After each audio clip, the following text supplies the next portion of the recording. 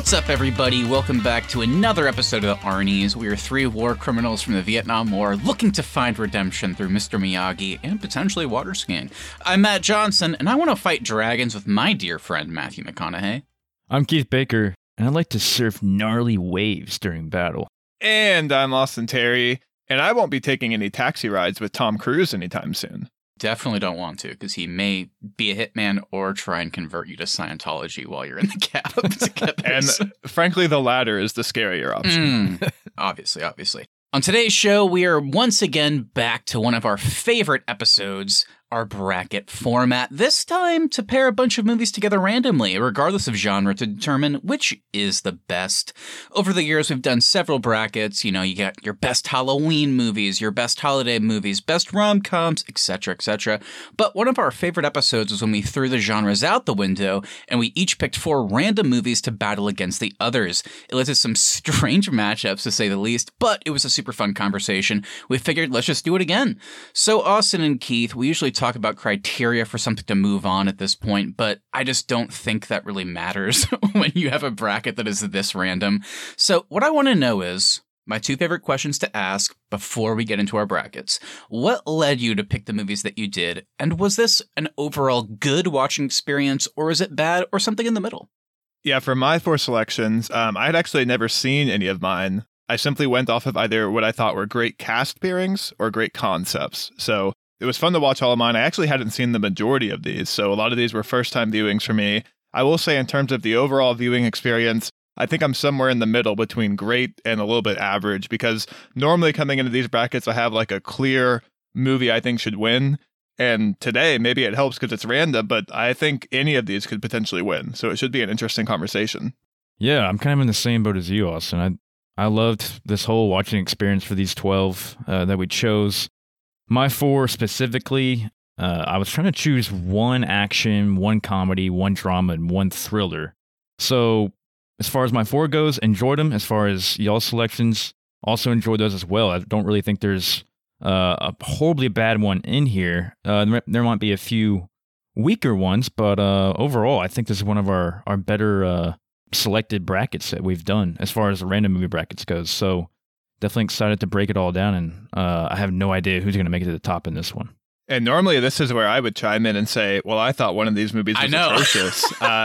Today I don't have that. I don't have an atrocious movie on my mind. I love hearing that. Yeah, I'm kind of with you guys too. I think, obviously by nature of previous brackets we've done like the best, what was it called? Like the best picture winners. We did like, that was fun. Yeah, we did like the top 12 on the IMDb like ranked movies. So we've certainly done high quality movies before, but I honestly think like maybe if you exclude those 2, at least for me, this was one of maybe the best like watching experiences like out of any other bracket we've done, just in terms of quality. Like I'm kind of with Austin. There wasn't one that stands out as being terrible, and there's always one. And we're all 3 of us are guilty of contributing that one in our past brackets. We earnestly were like, no, this will be good, and then it wasn't. But I'm very excited. So I enjoyed watching your guys's. I kind of with Austin. There was a lot on here that I hadn't seen either, so it was nice to watch some of these for the first time. I'm kind of with Keith in the way that I pick movies too. So I picked one of my favorite rom-coms, a favorite sci-fi movie of mine, a favorite like family film, and then I picked one which I'm excited to get to because I was hoping Austin would hate it. That's why I picked it. But it sounds like maybe he didn't hate it, but maybe we created a new fan, Keith. We'll see. Welcome to the dojo, Austin. That's all I'll say. But I'm very excited to talk about these. This was a fun watch for sure. And I know you said you don't really have a criteria in that. I only have one thing. And I think in the spirit of this being random, especially given where we are in kind of the calendar of the year where there's not a lot of content out right now, there's not a lot of like big movies coming out. I think the spirit of this bracket should be the winner is a movie you can just put on randomly and enjoy. So that's kind of the only thing I'm looking for. Some of these are great movies, but maybe it's not an enjoyable watch. So that could maybe disqualify something for me as we kind of go through these selections. Okay. I like that. Okay. I like that. Now, Austin, I don't want to, put this on you, but it sounds like you might be treading rewatchability, into... baby. Yeah, you're treading into some scary territory, one that our friend Keith knows very well. Yeah. Austin, are you going to be the Keith of this bracket? Well, I hope to never be the Keith in any scenario, so I won't be trying to do that. But I think rewatchability is pretty key for this one. That's fair. All right. Okay, I'll second rewatchability. It wasn't on the forefront of my brain this time, but wow. Now that you brought it up, I'll have to go ahead and second. Well, as we always know, it may not be on the forefront of your brain when we start, but by the time we get to those finals, you're always banging that rewatchability drum. I could just picture the sentence now. You know, guys, this is a tough one for me, but you know what? I gotta go with this one because rewatchability, so baby. Rewatchable. I know I say this a lot, but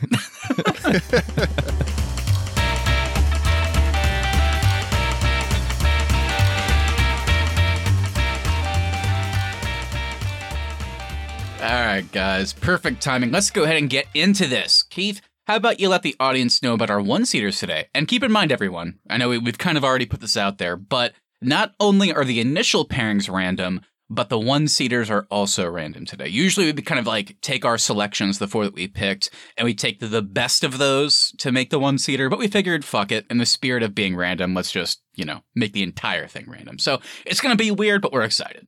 All right, going into our one-seaters, we have Collateral, That Thing You Do, The Menu, and Secondhand Lions. All right, with that out of the way, let's go ahead and get started with the wild card round, guys. All right, we'll kick it off. So everything in this first wild card round is going to go on to face one of those matchups that Keith mentioned. And for our first matchup of the day, we have Tombstone going up against Sunshine. All right, Tombstone came out in 1993. It's directed by George P. Cosmatos. It stars Kurt Russell, Val Kilmer, and Michael Biehn. The film is loosely based on real events that took place in the 1880s in southeast Arizona, including the gunfight at OK Corral and the Earp Vendetta ride. Then we have Sunshine from 2007. This one's directed by Danny Boyle. It stars an ensemble cast, a great cast, I should say, with Cillian Murphy, Rose Byrne, Cliff Curtis, Chris Evans, Hiroyuki Sanada, Benedict Wong, and Michelle Yeoh. Taking place in the year 2057, the story follows a group of astronauts on a dangerous mission to reignite the dying sun. I gotta say, both of these were better than I thought they were going to be going into it, just kind of looking up the premises before I started. With Tombstone, I think the main reason to come for this one is the cast. Just watching this cast kind of younger in their careers be like an ensemble on screen together was really exciting. And then Sunshine, I think the main reason to come for this one is the concept of the movie, because the idea of kind of going to reignite a dying star was super fun and kept me engaged throughout the film. Yeah, I'd never seen Sunshine before. I had seen Tombstone a long time ago as a little kid. I love Westerns, definitely a sucker for them. And I'm kind of with you, Austin. I think Sunshine is definitely one of those that you go to for like the sci-fi aspect of it. Yeah, what a cool idea that they go reignite the sun. And you got all these really smart people with all these different backgrounds of science and psychology and everything like that goes along with it. Really cool cast on Sunshine. I'd never really even heard of this movie before, so definitely enjoyed it. And then Tombstone, I think you nailed it. You have a great cast. The action is awesome. The setting is really cool, being in southeast Arizona, kind of in the desert and the old ghost kind of towns out there, and also new towns that are coming up with the railroad and all that. It's really cool. And in fact, that's based on real life characters, kind of makes the stakes a little bit higher as well. I thought Tombstone kind of rocked. I thought this movie was pretty incredible. Keith mentioned, he likes Westerns, and this might be one of the best ones out there. I think, hands down, this has got to be one of the best Westerns I've ever seen. I had an absolute blast with this movie. The cast was fantastic. Val Kilmer, I'm not sure what accent he was doing, but all I know is it's one of the best performances I've ever seen. Val Kilmer steals the show in Tombstone. God damn. Him as Doc Holliday, that is quite the performance. Just an absolute thrill to watch. Sunshine's kind of a weird one for me. I mean, I submitted this one, and it truly kind of fits the concept of random in my brain. I'm like, I've seen that movie once. It was a long time ago. I really liked it. I'll just submit that. But it's a fun movie. The cast is absolutely fantastic as well. I also I'm glad I picked it because I wanted to pick your guys' brains. I don't think Sunshine's going to go super far in this bracket. Maybe that's just, we'll see. But I think the first 2 acts are pretty fantastic. And then there's it's a well-regarded movie, but there is a little bit of controversy. When it comes to the 3rd act, there's a lot of people that are like, oh, it just kind of becomes a slasher towards the end. Did you guys kind of get that feeling? Did you like the first two acts and were you like, whoa, what the fuck? Where are we now? When we got to the end, or did you like the ending? Because it's kind of it has a weird history and legacy in regards to its ending. This one is weird because it's a Danny Boyle movie that kind of came out in Danny Boyle's heyday, but it feels like there's no buzz around it. Like Keith said, I'd never even heard of this movie either. I think when it comes to the end, my issue is I think they want the reveal of the villain to be a huge moment, but they just don't, I think, mention him enough in the beginning of the film, because I had to be like, wait, who is this? Who's Poindexter? Like, I had to go look up who that person is. So I think that's what kind of takes it away. But I still liked the end of it. Like, it becomes more of a horror movie towards the end, whereas it starts out as like kind of a fun visual sci-fi treat, and then it kind of transitions genres, which is what I liked about it. Yeah, it was interesting. I was definitely thrown off by the ending with what was his name? Mark Strong's guy's name? Poindexter or Packard or something like that. Yeah. It was like sort of the P. I'll just call him Packard. I think that's what it was. But I think from here on out, we should just call him Crispy Skin. Yeah, yeah. Truly. Well, yeah, so I was definitely confused by that. This is a movie about space travel. It's kind of has like an interstellar kind of vibe to it. All the space stuff was really cool. But then once it turns to Packard or whatever his name is, I don't think it was bad for me. It just kind of threw me off. I'm like, is this guy superhuman? Like, did the sun like make him, like, give him superpowers? Because he was really strong. Yeah. So that was kind of weird to me. And then it kind of goes, and then after he dies, it kind of goes back to what they were doing earlier, trying to deliver the payload. So I was like, was it necessary to bring him back? Or would it have been cool to bring him back, but just not have him as a villain? Like, he just survived. He's like, oh, hey, guys, like, I'm actually still alive. But I don't know. I do. So Sunshine does have, I think, a pretty glaring third act problem. But there is also, for me, a major problem with Tombstone, which is I think there's a character problem in this movie. I know it's coming. I think all of the like performances are fantastic, and I was way more engaged than I thought I was going to be with this movie when I came into it. I was really into it, but I just don't understand what Wyatt Earp wants in this movie. Like, does he want to be an outlaw? Does he want to be a lawman? Is he just wanting money? Even with the cowboy gang, like, they're not as evil as they set them up to be at the beginning of the film. Like, they're chilling throughout town, they're playing poker together. I don't understand what anybody wants from this movie other than just, I guess, to sit in a dusty town and play poker and be left alone, which it seems like you could do pretty easily if you just stopped butting into everyone's problems. Yeah. That's very fair. In the spirit of kind of moving a conversation along, I think Sunshine's a super fun movie. I do think I am going to vote for Tombstone in spite of the things that Austin just mentioned. It does have a character problem for me too. I'm also kind of like, what does everybody want here? and why is this place the place to do it? I'm not entirely sure. All I know is I had a blast watching it. It was super fun. The action was great. It made me laugh. There were some heartwarming moments. I didn't fully buy into the romance of Kurt Russell and the woman that he randomly sees, and I thought he knew her like before he got there, but it turns out no. I guess he just fell in love with her when he saw her. So it's a weird fucking movie. There's a lot of things I didn't like about it, but I still loved it overall. So I'm going to vote for it.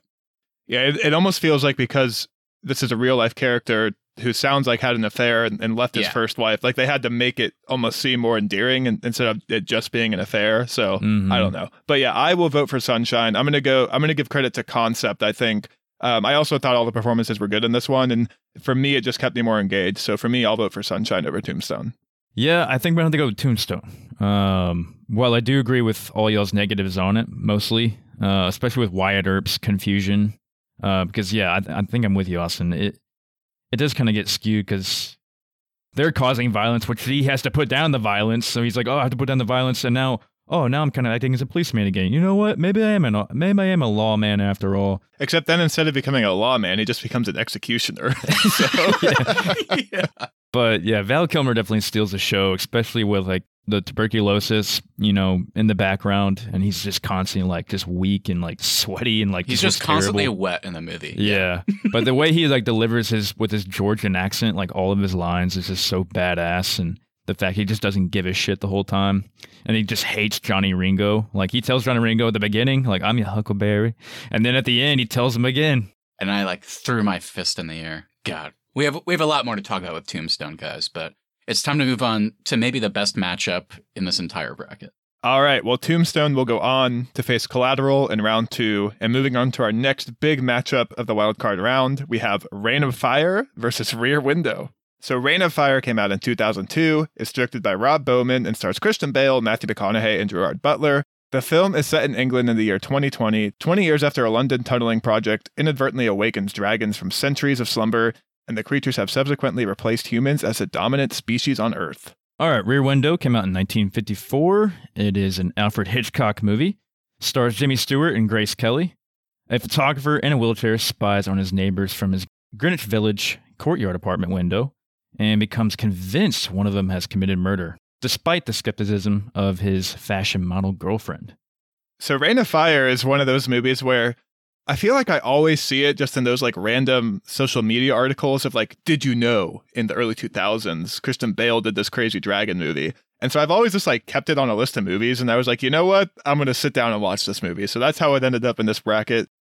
I will say I had a good time with it. It was like, fun. Yeah. It's a fun movie. McConaughey gives the like most over-the-top performance I've ever seen. Christian Bale is, of course, incredible. But I gotta say, Gerard Butler like kind of stole the show for me a little bit on this one. He was very good. He was really good when he died. The idea of Christian Bale crying over Gerard Butler is a funny thing to think about, but I kind of felt it. I was like, man, that's sad. I like also that guy. The idea of Gerard Butler actually trying to be an actor is pretty funny too, because he's actually acting in this movie. Interesting. Matthew McConaughey's performance in this, I love Matthew McConaughey. He, obviously, you know, we've seen the McConaissance. He's a great actor. It kind of felt like in this movie, he was convinced that he was going to get nominated for an Oscar for this. He's, I think, objectively terrible, but he's just grunting the entire time.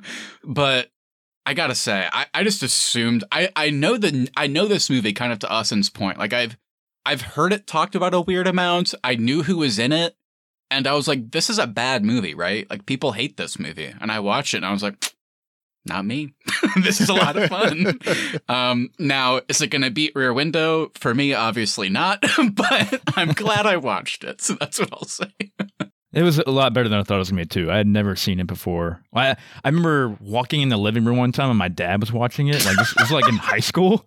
I just remember McConaughey jumping off this tower, like into the dragon's mouth, and he was like, ah! Like, holding, like. And speaking of that, every single element of CGI in this is really bad, but especially that moment. There are a lot of cool conceptual ideas, like the ideas of these like paratroopers whose life expectancy is 14 seconds because they're just skydiving watching next to them dragons. Slam into the ground. So funny. I feel like if this movie had been like in the hands of Christopher Nolan, it could be one of the best movies ever made. But it just was the wrong director to make this movie. I am excited to watch it again. I'll say that. Maybe I'll watch it with Keith's dad next time.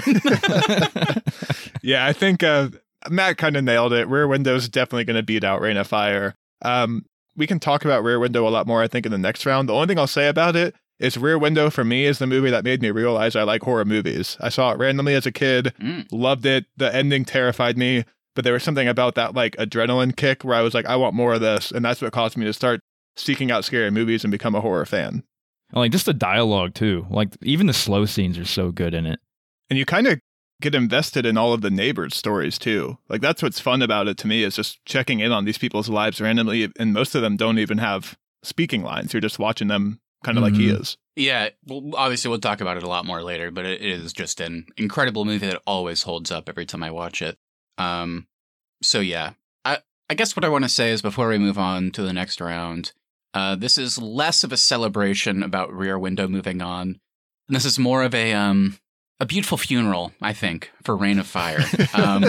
I think the same way that Matthew McConaughey sacrificed himself by jumping off of a tower for no real good reason with an axe to maybe kill a dragon. It's kind of like how Jimmy Stewart gets thrown out of a window in Rear Window. There's very similar plot threads, I guess you could say, in both movies. Yeah. You know, I think Reign of Fire, in a way, was a remake of Rear Window. It's really nice to see Jimmy Stewart in something other than It's a Wonderful Life. I knew he was going to say it. I knew he was going to say it. All right, guys, that means Rear Window will go on to the next round to face That Thing You Do.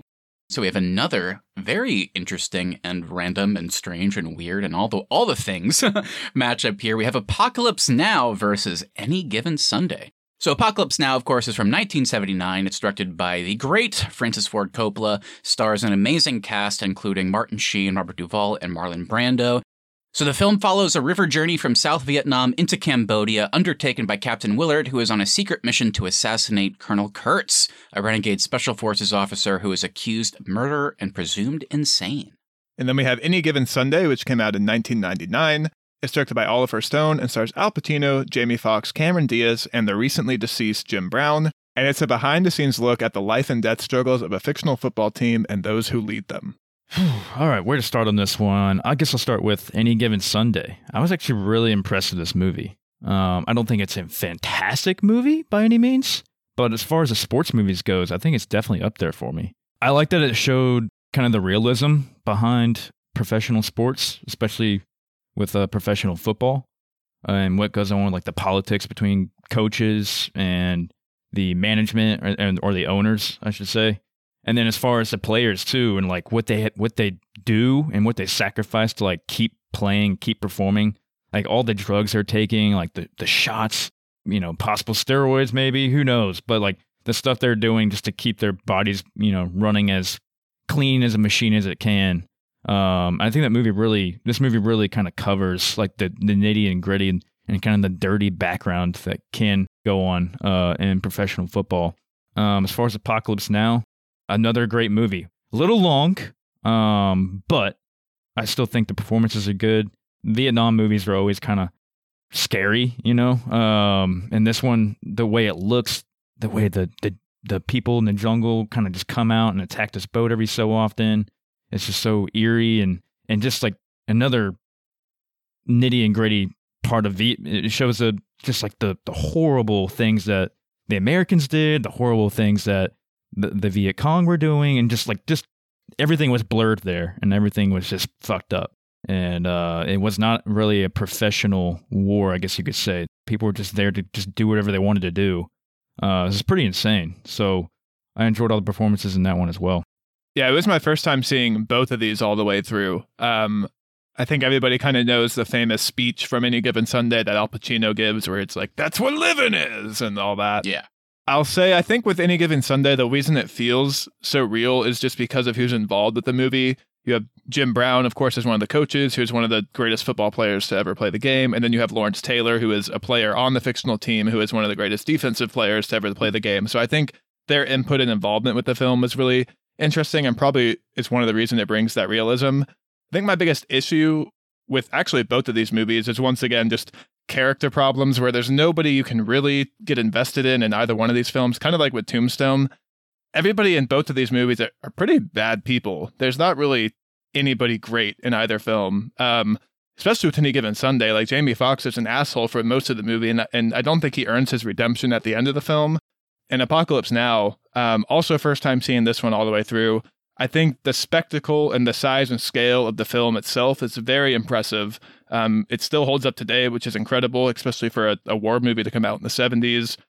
But once again, kind of like we joked at the beginning of the movie, everybody in this film is committing war crimes, which I know is like real and the point of the movie. It's an anti-war movie itself, but there is just very hard to buy in and enjoy the full 2 hours and 25-minute runtime of this film for me.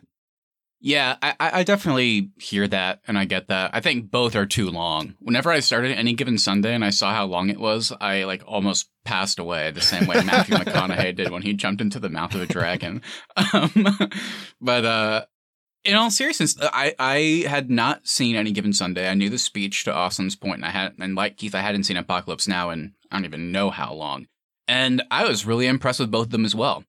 It took me a while to buy into Any Given Sunday, but to Austin's point, it was never really about characters. I think it's more just about what both movies are about. I was like, after some time, I was like super into it. And I think the best thing about Apocalypse Now is that, it is an anti-war movie, like you said, but it's a war movie about the war that we never should have been in, the one that we never should have been involved in. And I think one of my favorite parts about Apocalypse Now is like, they kind of convey that to you because of its subject matter in a weird way. And like the fact that the writers and Coppola were able to kind of convey that, I've always thought is super cool and just like a really kind of marvelous thing about the movie. I don't know how they did that.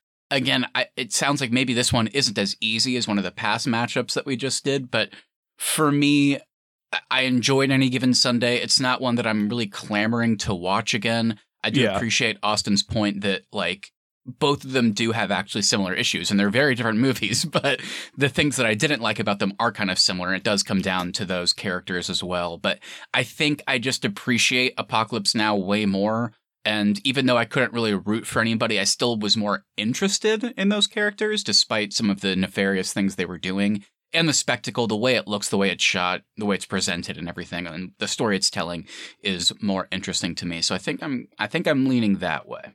Yeah, I'm willing to vote for Apocalypse Now in this matchup. I think Apocalypse Now just captures more with the story it tells. It is really impressive how it conveys, kind of like you said, Matt, that this is a war not only that we shouldn't have been in, but also a war that the American public just kind of largely wanted to forget about and kind of did try to forget about it even while we were over there. I think the standout scene that kind of conveys that for me in Apocalypse Now is when they stumble upon the kind of the last base deep into Vietnam, and every soldier they encounter is stoned and out of their mind, but still shooting their guns, even though like the battle's been over for a while. That I think is where you kind of get the, like everything's fucked up in this movie.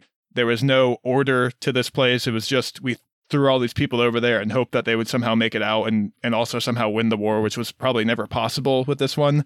I wish we had more of those types of scenes. I feel like too much of the beginning of the movie was like spent on the surfing bit, which like was interesting. And it's cool that like happened while it was over there, but it also was like, there was way too much time dedicated to this, I felt like. So there's some issues that I have with the movie, but overall the spectacle and just the impressiveness of the filmmaking itself is why it'll get my vote. As far as Any Given Sunday, still love the realism of that. But the characters were definitely hard to root for. Like, I don't think there was really one. Dennis Quaid's character kind of plays more like the wanting to retire type quarterback. I was just shocked that Dennis Quaid was still playing. I'm like, yeah, this guy is 50. He looks like he's 50, and he haven't even done the rookie yet. Man, this guy has lots of sports days left in him. It's actually interesting after like watching Any Given Sunday, and then last year was Ben Roethlisberger's last season in the NFL. And he's the same age as Dennis Quaid's character in this movie, and he shouldn't have been playing last season. Like, he was a walking corpse. So, yeah, yeah, that's how Brett Favre was too. Brett Favre, like at the end of his career, just like you said, a walking corpse, just hobbling off the field every play. So anyway, it was an interesting movie though. But I'm gonna vote Apocalypse Now. All right. Well, Apocalypse Now will go on to face The Menu in round 2. That'll be interesting. And for our final matchup of the wildcard round, we now have Love and Other Drugs versus our dojo movie, The Karate Kid. So we have Love and Other Drugs from 2010. This one's directed by Edward Zwick and stars Jake Gyllenhaal from Guy Ritchie's The Covenant. Have you guys heard of it? And Anne Hathaway, of course. And the film tells the story of a medicine peddler in 1990s Pittsburgh who starts a relationship with a young woman suffering from an illness that leads to Parkinson's disease. And we got The Karate Kid, came out in 1984, directed by John G. Avildsen. Stars Ralph Macchio, Pat Morita, Elizabeth Shue, William Zabka, and Martin Kove. Follows Daniel LaRusso, who's a teenager, taught karate by Mr. Miyagi to help defend himself and compete in a tournament against his bullies, one of whom is Johnny Lawrence, the ex-boyfriend of his love interest, Hallie Mills.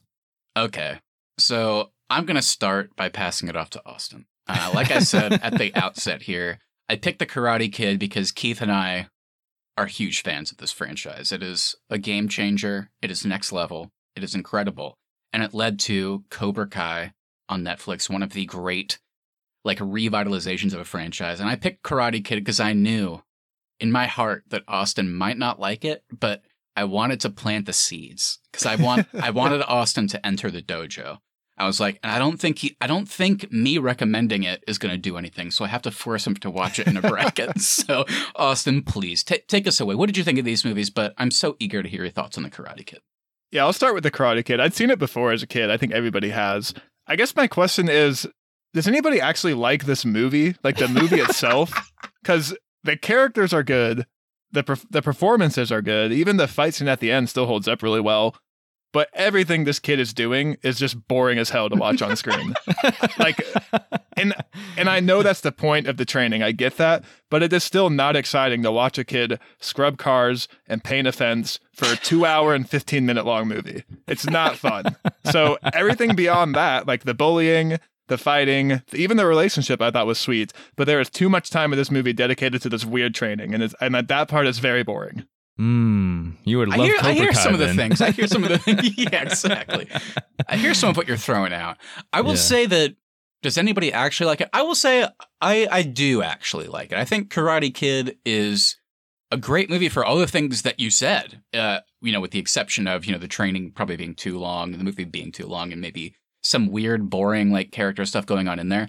But everything else is super impressive. Like for a movie of this ilk, and it reeks of the 80s. I know it came out in the 80s, but when I say that, what I mean is like it reeks of like that camp, that cheesiness that a lot of those movies have. But somehow it never really fully goes that way. Like the performances are genuinely great. Like Ralph Macchio, even though he was like fucking 22 at the time, it's like he still somehow feels like one of our great child actors. He's so good. Pat Morita's incredible. The story's great. It's so easy to follow, and you're rooting for them along the way.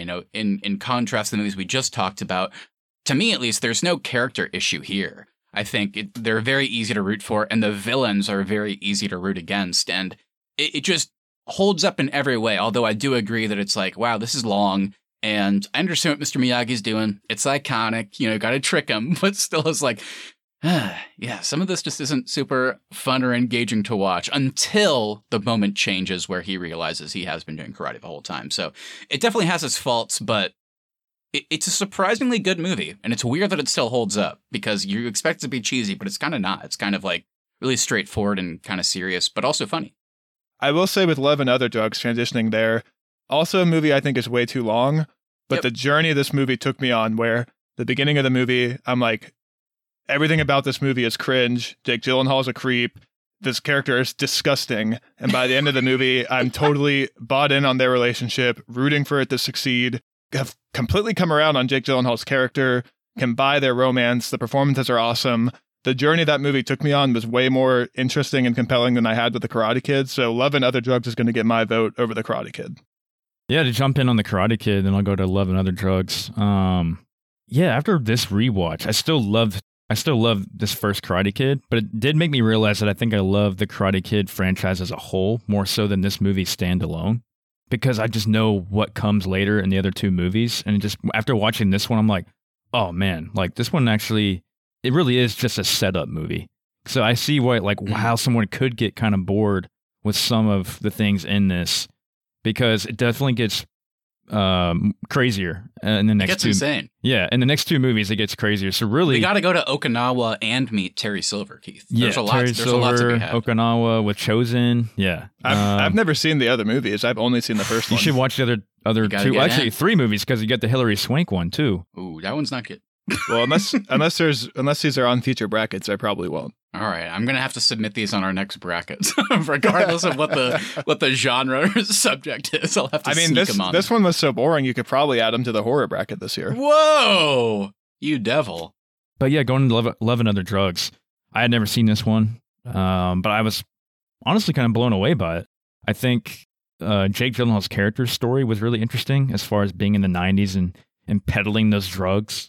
I was really interested in like the whole pharmaceutical rep thing and how like dirty that business can be. I do think there's not enough commentary on that in this movie though, because I wanted it to get to a point where Jake Gyllenhaal has kind of a reckoning with the industry he's in. And the only thing that really happens is he then just gets to sell Viagra. And there's never any moment of like, hey, maybe I shouldn't be doing this. Overall, loved Love and Other Drugs. Was definitely surprised by it. But I got to go with Karate Kid. It's a classic from my childhood.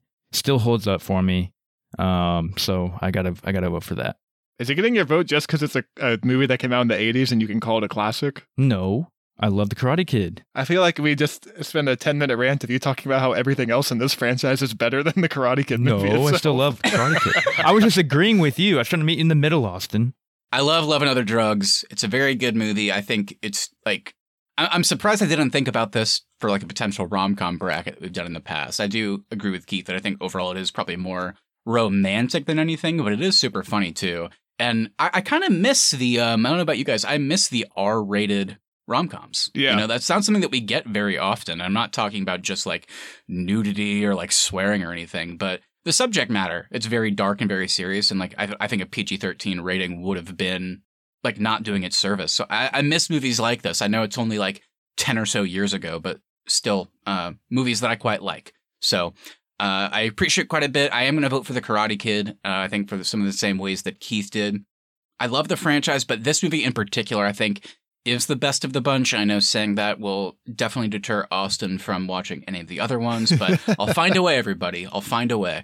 I do think it holds up. The relationships are super sweet and earnest with Daniel and everybody, not just like with Allie, but like Mr. Miyagi as well. And I think, I don't know, where it ends off, I just really appreciated the journey. And like I've already said, 80s movies, a lot of like these kind of like weird family action movies tend to be very campy and cheesy. And this one does have that. But at the end of the day, I do think they kind of treaded a good line where you still kind of get that fun feeling from that. But it's also kind of like, like it's a serious family drama too at times. Like, so I don't know. It's a movie I've always loved. It still holds up for me. So it gets my vote. Although I do feel sad about this one. I got to say, because I really like Love and Other Drugs, but I got to vote for Karate Kid. So, The Karate Kid will go on to face Secondhand Lions in the next round.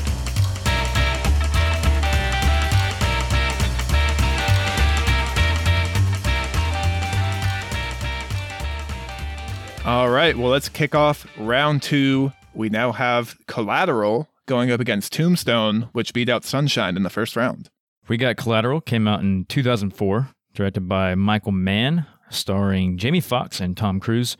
Follows Max, a Los Angeles cab driver, and his customer Vincent. When offered a high fare for driving to several locations, Max agrees but soon finds himself taken hostage by Vincent, who turns out to be a hitman on a contract killing spree. All right, so this was my first time seeing Collateral. I did submit it once again just based on a really cool cast pairing that I thought would be fun to watch. It's a very different role for both Jamie Foxx and Tom Cruise because most of this movie is just sitting and talking. There's very little action in this movie. They're literally just in a taxi cab for the whole time driving around Los Angeles. And the way it kind of comes full circle at the end of the movie, where you think some of the earlier affairs may have just been like the intro to the film, and it ties back, that whole moment of everything being connected, I really enjoyed. Yeah, I liked Jamie Foxx as this Max character. The second time he's playing a character named Max. Not only named Max, but a fucking dork named Max. Yeah. But yeah, no, I'm kind of with you, Austin. I like the dialogue between him and Vincent. The action scenes is, even though they're few and far in between, we're still good. The club scene is out of control, I feel like. It's so good. Yeah, the club scene Keith, was cool. I gotta know, too, we all know of your just pure hatred for Mark Ruffalo. Did you like seeing him in this movie? I don't hate Mark Ruffalo. I don't hate him. I did like seeing him in this movie. I liked his character. Did you guys did you guys think that they could have cast John Leguizamo instead? Because did they just look at a picture of John Leguizamo and go, let's cast Mark Ruffalo, but make him look like that? Or like, what's going on here? No disrespect to our friend Mr. Leguizamo, who we'll talk about soon with the menu. But yeah, I'm with you guys. I've seen Collateral once before, I think. And I was even more impressed on this watch. It's just a very dirty movie. And like in the way it's presented, the way it looks, I love how it's shot. I love how it feels. Michael Mann and the team did a great job. I think the best thing about it is what Austin said when he led off. It's such a, I don't know, like who thought to cast these guys, but then like, why are you casting them also? Because they're playing characters they never play. Tom Cruise has to play more villains. It seems like he never will again because he's just so bought into like only doing kind of like the crazy action movie roles where he can do the stunts. But people forget, and I sometimes forget too, he's a great actor. He's been nominated for tons of things before, but he's just not doing that anymore. He is so good in this movie. He's scary. He can make your skin crawl in this movie because the way he takes like parts of Max's past that he learns about and then uses it against him later on in the movie is like just creepy. He's awesome. Yeah, and the transformation of Jimmy Foxx's character, his arc, I don't even know what you would really necessarily call it. Is it like an arc to become more confident? I don't even know. Maybe that's kind of oversimplifying it, but either way, it works. The scene where he's talking to Javier Bardem and he has to convince him that he actually is this hitman is like, oh, okay, he kind of sold me too. So there's tons of great stuff in here. It's a hard movie to watch, but it's great. I will say for me, it sounds like maybe I might be different from at least one of you, but bringing Tombstone into the conversation, it is hard for me because I kind of love both of these. So I'll be honest, I'm not sure which way to go yet. I think in the spirit of what I talked about at the very beginning of this being, for me, a movie that's going to win this bracket is a movie you can kind of just put on randomly and enjoy it. I'll throw my vote to Collateral. I'd still have the same issues with Tombstone that I talked about in the beginning, where I don't know what every character wants in this movie. I also felt the runtime. Collateral feels just more like a tighter piece of content to me. The performances keep me totally engaged. I never was wanting to look away or check my phone during this movie. I was fully enthralled the whole time. So for me, I had a way more enjoyable time with Collateral. So I will be throwing my vote in that direction. I think I hate to do this because I love Tombstone. And I think I'll always love Tombstone. I'm your Huckleberry. What, Keith? But I know. I love Tombstone, but I think I'm going to vote for Collateral. No! This is soul crushing. Not really. I love Collateral, but I'm going to, wow. What a weird position to be in. I was convinced that I was going to have to be the swing vote here. I assumed Keith was going to vote Tombstone, and I think I was going to as well. Wow. I think at the end of the day, I would have voted Tombstone because of the exact thing Austin said about this movie. It's like, to me, Tombstone is one, I love Collateral, but like for all the the good things I said about it is a reason why I don't want to watch it very regularly. I can see myself putting on Tombstone kind of at any point. If I was just scrolling through the TV and found it on cable and it was already an hour in, I'd probably just watch it from there. So to me, it kind of fits that. I think I definitely would have voted for it, but Collateral's great, and it's going to move on. But to your point, just because we're kind of talking about it, I think the biggest writing achievement that Collateral has is that I kind of feel for Vincent at certain moments. Like when he does save Max's life in the club, but then he doesn't necessarily use that against him. It's just like you said, there's something broken in him because then he kills Mark Ruffalo and then he's like, come on, Max, let's go. And he's not saying it in a mean way. He's just like, all right, come on. I did this for you. We're friends, right? But they're not. So it's really impressive that we don't know about his past, but there are just moments where he looks out of the cab and he's kind of whether he's looking at the coyote or he's just clearly in his head thinking about something, and he gets a little bit misty eyed, and it's I don't know what he's thinking about, but I kind of feel for this character, and I don't know how they did that. It's very bizarre. I think the other achievement with the writing too is by the end of the movie, you almost buy that Vincent may actually care about Max, and maybe if Max doesn't interfere, Vincent might let him live, but he also does interfere. There's multiple ways it seems for Max to make it out of this scenario, but you also don't understand all the time what Vincent is thinking. He's just a very hit or miss character. You never know what's going to set him off or what's going to maybe endear him more so to Max. Yeah, it did a good job of making it feel like a normal Tuesday for Vincent. Yeah, and to your point, Keith, it's very heavily implied that Vincent has done this exact same thing before. Mark Ruffalo talks about that. It's just his MO. Mm-hmm. But he killed that cab driver at the end, presumably because he has to, maintain anonymity. But to your point, Austin, I don't know if he would have killed Max at the end, but we don't know. So I could almost see him striking a deal that whenever he's in town, Max is his driver if he makes it through the scenario. Yeah. Great movie. All right, so Collateral will go on to the semifinals. All right, we now have a matchup I've been very excited to get to. The last time we talked about a Tom Hanks directed movie, which we will be talking about, That Thing You Do versus Rear Window. Matt described the last movie he saw directed by Tom Hanks as the worst movie he's ever seen. He said Tom Hanks needs to stay out of the director's chair and be in front of the camera, and he should never direct or write anything again in his life. So I got to get right into it. That Thing You Do is directed by Tom Hanks, came out in 1996. It stars Tom Everett Scott, Liv Tyler, Steve Zahn, and it tells the story of a rise and fall of a fictional 1960s one-hit wonder pop band. And Matt, I got to throw it to you now. What were your thoughts on That Thing You Do? It's an interesting one, Austin. Larry Crown, of course, is genuinely one of the worst things I've ever watched. Watching Tom Hanks in it, I'm like, wow, you are a good actor, but please never go behind the camera again. And it led to some interesting opinions because I was like, why is he directing this movie? What has he done before? And I looked, and Tom Hanks' directing career is very minimal. He directed one episode of Band of Brothers. He directed a couple episodes of TV. here and there, but it's like 5 things. The only 2 movies he's directed are Larry Crown, The Abomination, and That Thing You Do. That's what got him into this. And I gotta say, I was terrified to watch this. I was like, you know what? I love Tom Hanks. I'm glad he's in this one. I'm sure he'll be a great actor, but we know he's a terrible director. I think we can all agree on that. I'm reformed. I love this movie. It was great. I had an absolute blast. This is just a jolly, joyful, delightful movie. I think it's like genuinely really, really good. It's so much fun.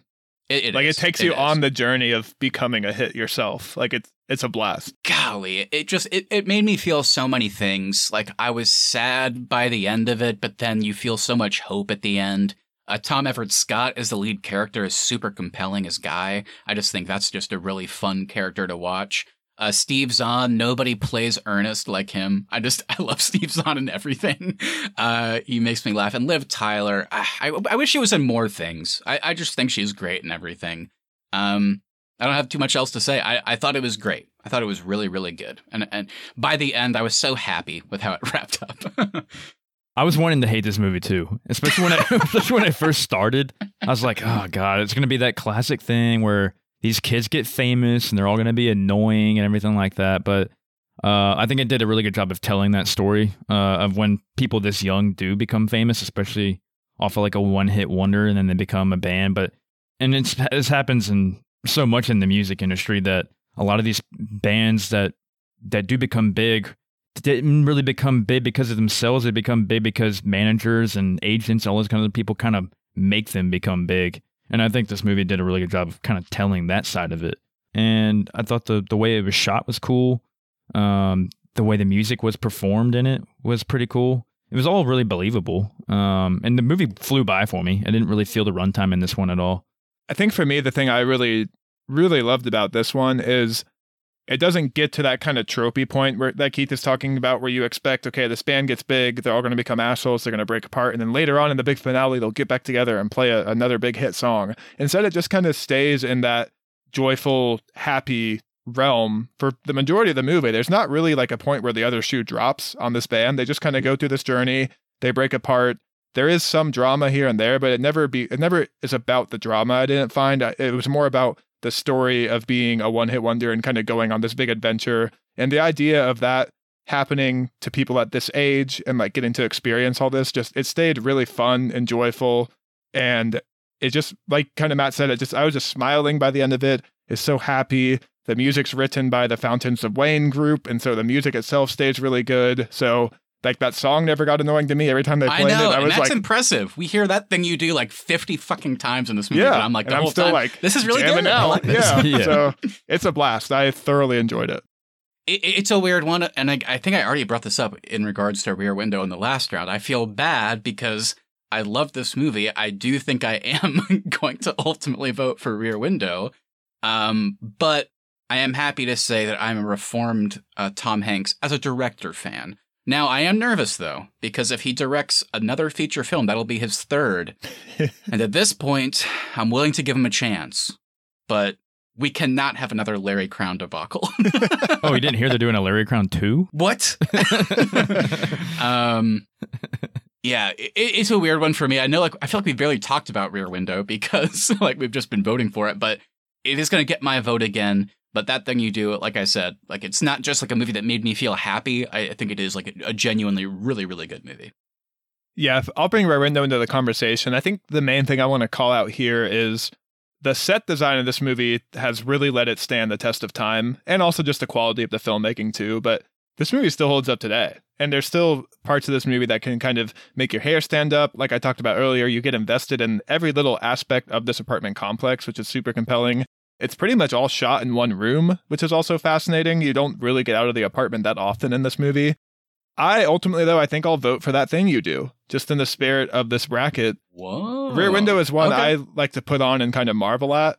But That Thing You Do, I think it's kind of like you talked about with Tombstone, Matt. If I was scrolling through TV and I saw, oh, That Thing You Do is on, I'm going to sit here and listen to this song over and over for an hour and a half because it's such a fun damn movie. And I think for the spirit of this bracket, I'm going to vote for funness, maybe over something that is a little bit more like requires some more of your attention, like Rear Window. So I will vote for That Thing You Do.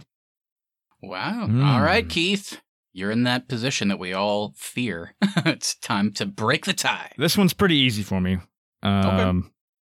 I do respect Austin's decision to go with That Thing You Do. I am going to have to go with Rear Window. And maybe it's not in that category where I want to put it on all the time, but I still, like, I'm still always blown away by it whenever I do watch it. And it's just such a good movie. I love the thrilling parts of it. I love the acting. I love the dialogue.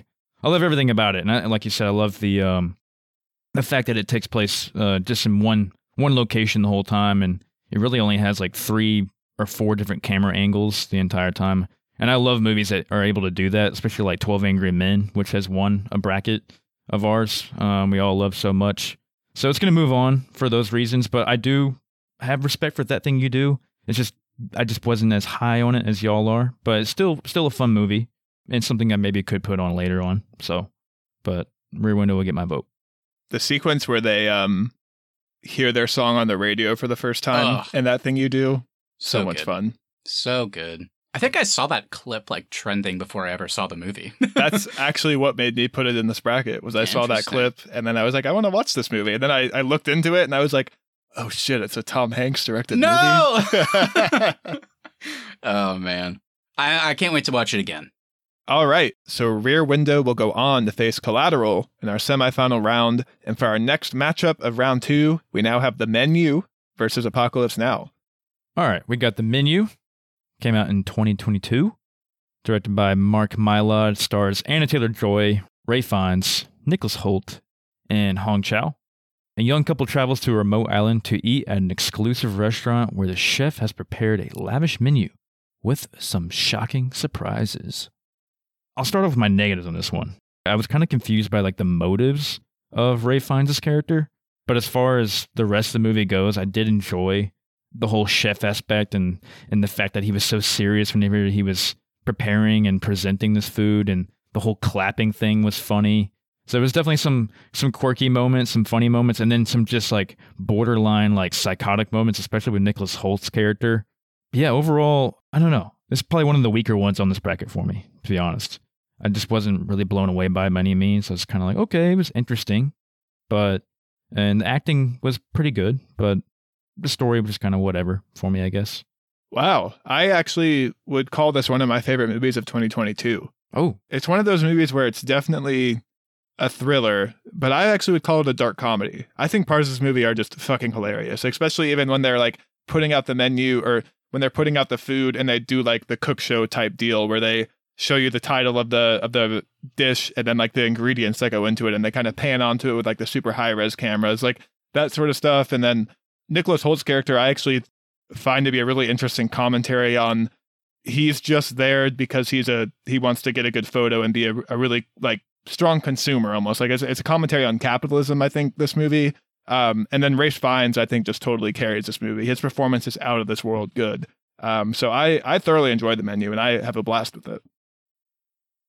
Nice, yeah. I think it's going to be one that I'm going to like better on my second viewing, because I definitely want to watch it again. Yeah, I think, I can't remember if you guys, I think maybe, Austin, are you a Succession fan? Yeah. Okay, yeah, because Mark Mylod's like the main director that they use for that show throughout all, 4 seasons, and it definitely feels a lot like Succession in a weird way. It is very darkly funny. I like it a lot. I'm definitely closer to Austin. Where it does, I think, get harder for me, though, is like comparing it to Apocalypse Now seems very strangely impossible. But yeah, I love The Menu, and I liked it again on the second watch. I think in terms of motive, that's where, you got to kind of draw your own conclusions. I just think Ray Fiennes is just so kind of disgusted with the state of people at this point, and it was interesting to find out over the course of the movie why he specifically had these people invited, per se, because they kind of represent like certain things. And even, I mean, the best part of the movie, the one that makes me laugh the hardest, is it's like there's people here that like, okay, I understand they've done bad things or they represent this specific thing, but do they need to die for it? And it's like John Leguizamo's assistant, whenever Ray Fiennes is like, well, do you have student loans? And she's like, no. He's like, well, then you're dying. It's like the fucking darkest part, but so funny.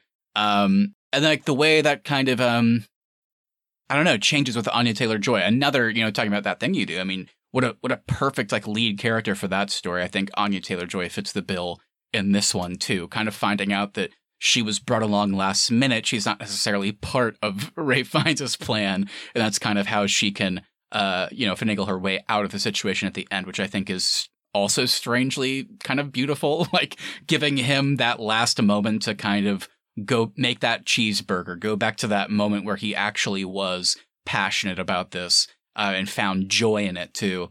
And that's kind of how she gets out of the situation. And there's like a mutual understanding and respect at the end. It's a very weird movie. It's really dark. I think it's also really funny. But this is, like I said, this is an interesting one because Austin's kind of got in my head a little bit. The reason he voted for That Thing You Do, because it's one that he can totally see himself watching kind of very easily and over again. This is weird because I'm kind of thinking about that too, and The Menu is the one that would get my vote in that sense. But I mean, I think Apocalypse Now is better, but it's a weird matchup. I'm not exactly sure what to do on this one.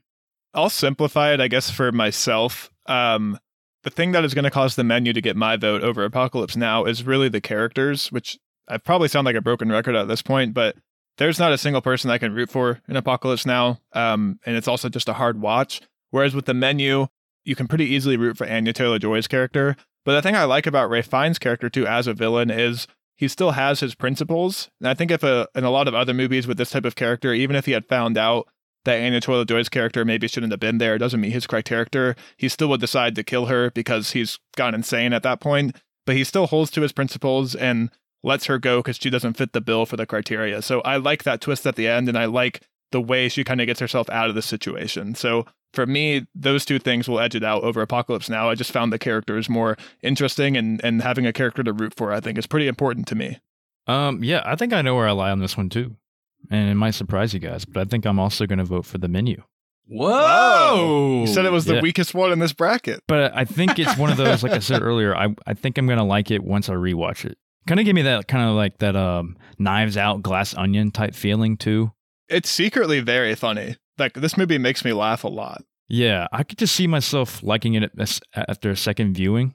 And I could see myself putting it on in the background over Apocalypse Now. Apocalypse Now is a great movie.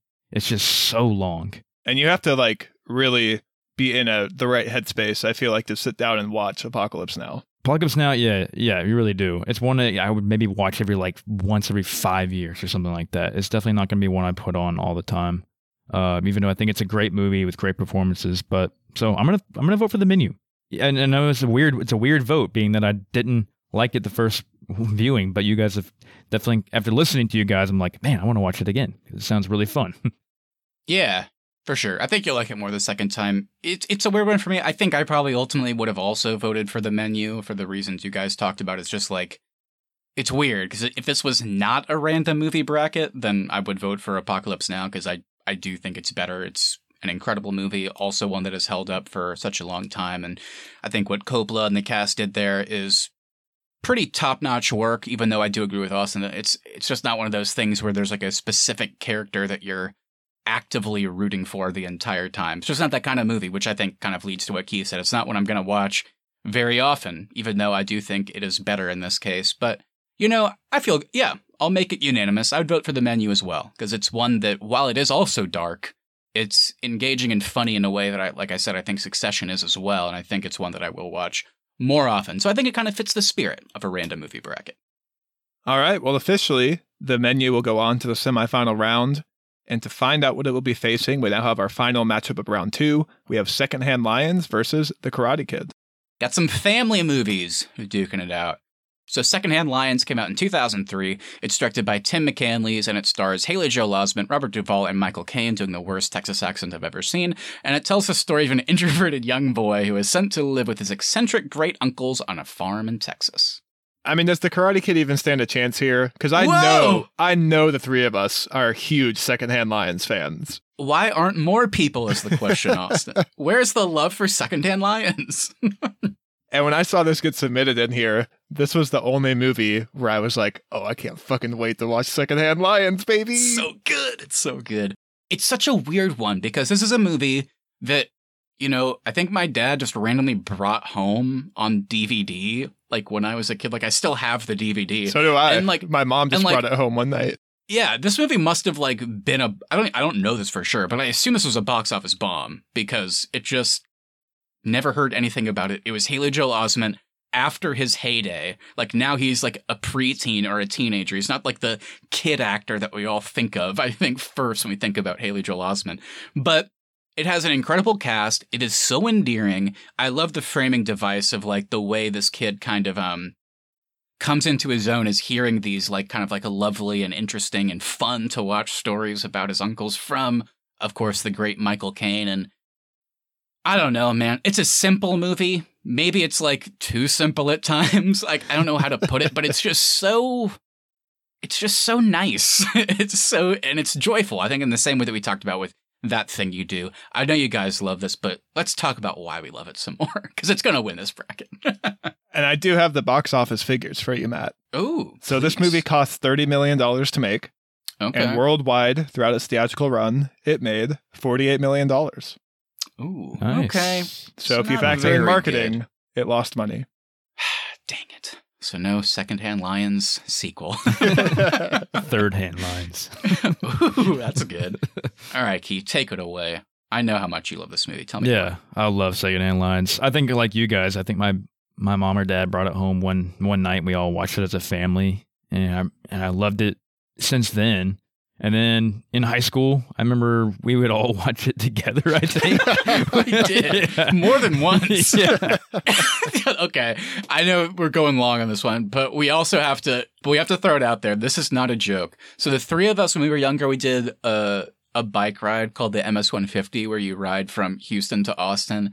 And Keith, I know it was you, because Austin was always way faster than us, so he was ahead of us. There was a part early in the ride, like one of the first times we did it, where I'm not joking, we passed a house in like the middle of fucking nowhere, Texas, and we were like, oh my God, I think that's the Secondhand Lions house.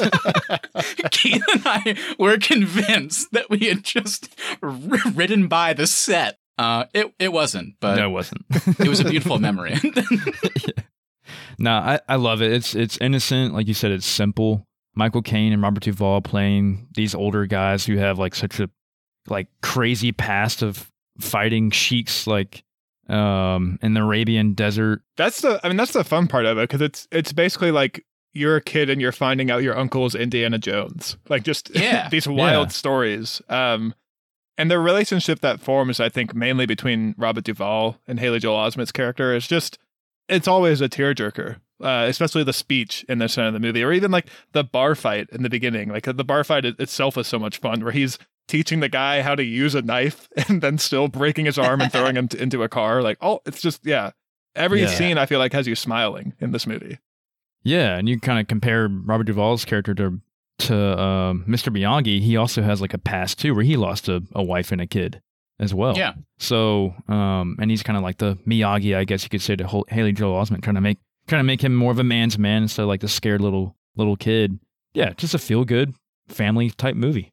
Very good. I love the Karate Kid, like I said earlier, but not to belabor the point. I just think Secondhand Lions is, honestly, I don't even know if it's necessarily a better movie, but I just know that I love it way more. And it's one that I can watch like any amount of times. It never gets old. I've seen it at so many different stages of my life, and I'm always like so pleasantly surprised. Like, this is still really good.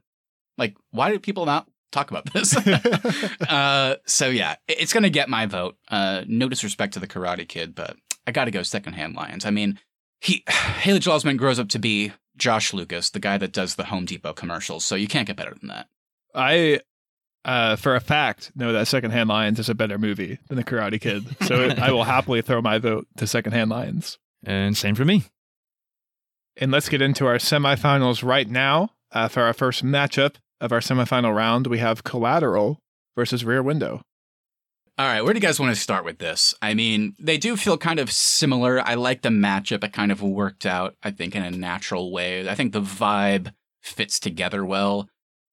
I think the tricky thing, and, we have a lot of, like, older movies on this list, but it sounds like Rear Window has made it this far in a big way because of how well it holds up. I think Hitchcock's filmmaking, it doesn't necessarily make it look like a modern movie, but it just feels like a great movie still. And it's kind of weird. I think, like you guys said previously, the set dressing and the set and the way you kind of get to know this apartment complex is just crazily well done. So I think in terms of like a feat, I think Rear Window is more impressive. It's hard in this case to say, is one better than the other? I don't know, because I think Collateral is also fantastically done. So this is going to be tough. Yeah, I think for the first time, I'll vote for Rear Window in a matchup. I think they're both great movies, and I think they are both pretty rewatchable, which for me does fit the main criteria of this bracket. So when we're kind of leveling the playing field there, overall, I think Rear Window is a better movie than Collateral, so I will just keep it simple and vote for Rear Window for that reason. I think I'm kind of with Austin. I think I'm going to have to vote for Rear Window. For me, it's just overall a better movie. It's a classic for me. I love the way it's filmed, the way it's shot, and I love just that it's so simple with Jimmy Stewart and Grace Kelly, and then yeah, like you said earlier, Austin, the neighbors. So I love this. I love the set, and it just kind of has like a trippy thing going for it still, and it still holds up. So I'm going to vote for Rear Window. It's also weird that, like, the actors that play the neighbors, we don't really get to know them at all. And, like, even the killer, like, it's not like we're hearing dialogue from him necessarily. We see him constantly, but it's like, these are still fantastic performances, which I think is kind of cool because they're having to do a lot of it without dialogue, or it's dialogue that's not important. Like, you know, like one of the neighbors is basically just like yelling about their dog the entire time, but we still like feel for them. The only like a negative of Rear Window is that it is shown to be over 90 degrees outside, and one of the families is sleeping on the fire escape, fully clothed in pajamas, under sheets. And I'm like, that has to be... That mattress is soaking. That's disgusting. That is repulsive. I could not stop thinking about it the entire movie. Yeah. It's a tricky one. I think I'm going to go Rear Window as well, for all the things that you guys said. It's different because it is dark, like some of the movies on here, and I think some of that darkness has like made us vote for something else because it kind of fits that rewatchable randomness better.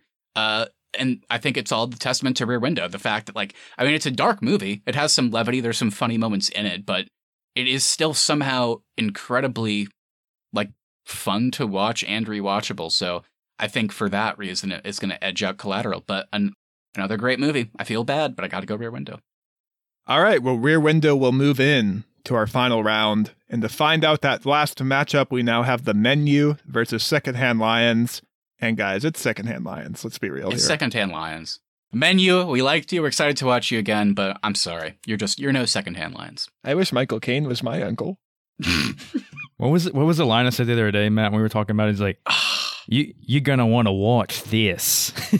Yeah, it's like, what?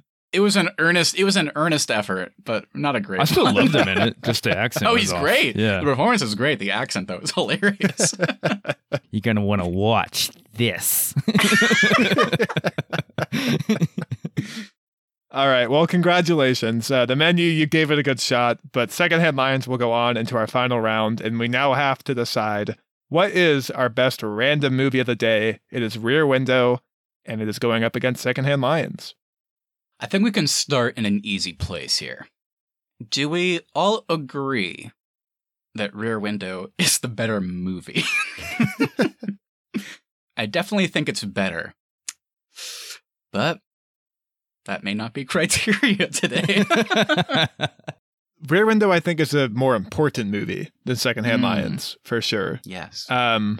It is crazy it has stood the test of time so well, especially for someone like me who just sometimes cannot deal with the way old movies look today. This one, there's no issue there. The only thing that looks bad is when he falls out the window. That CGI is hysterical. That part made me laugh pretty hard.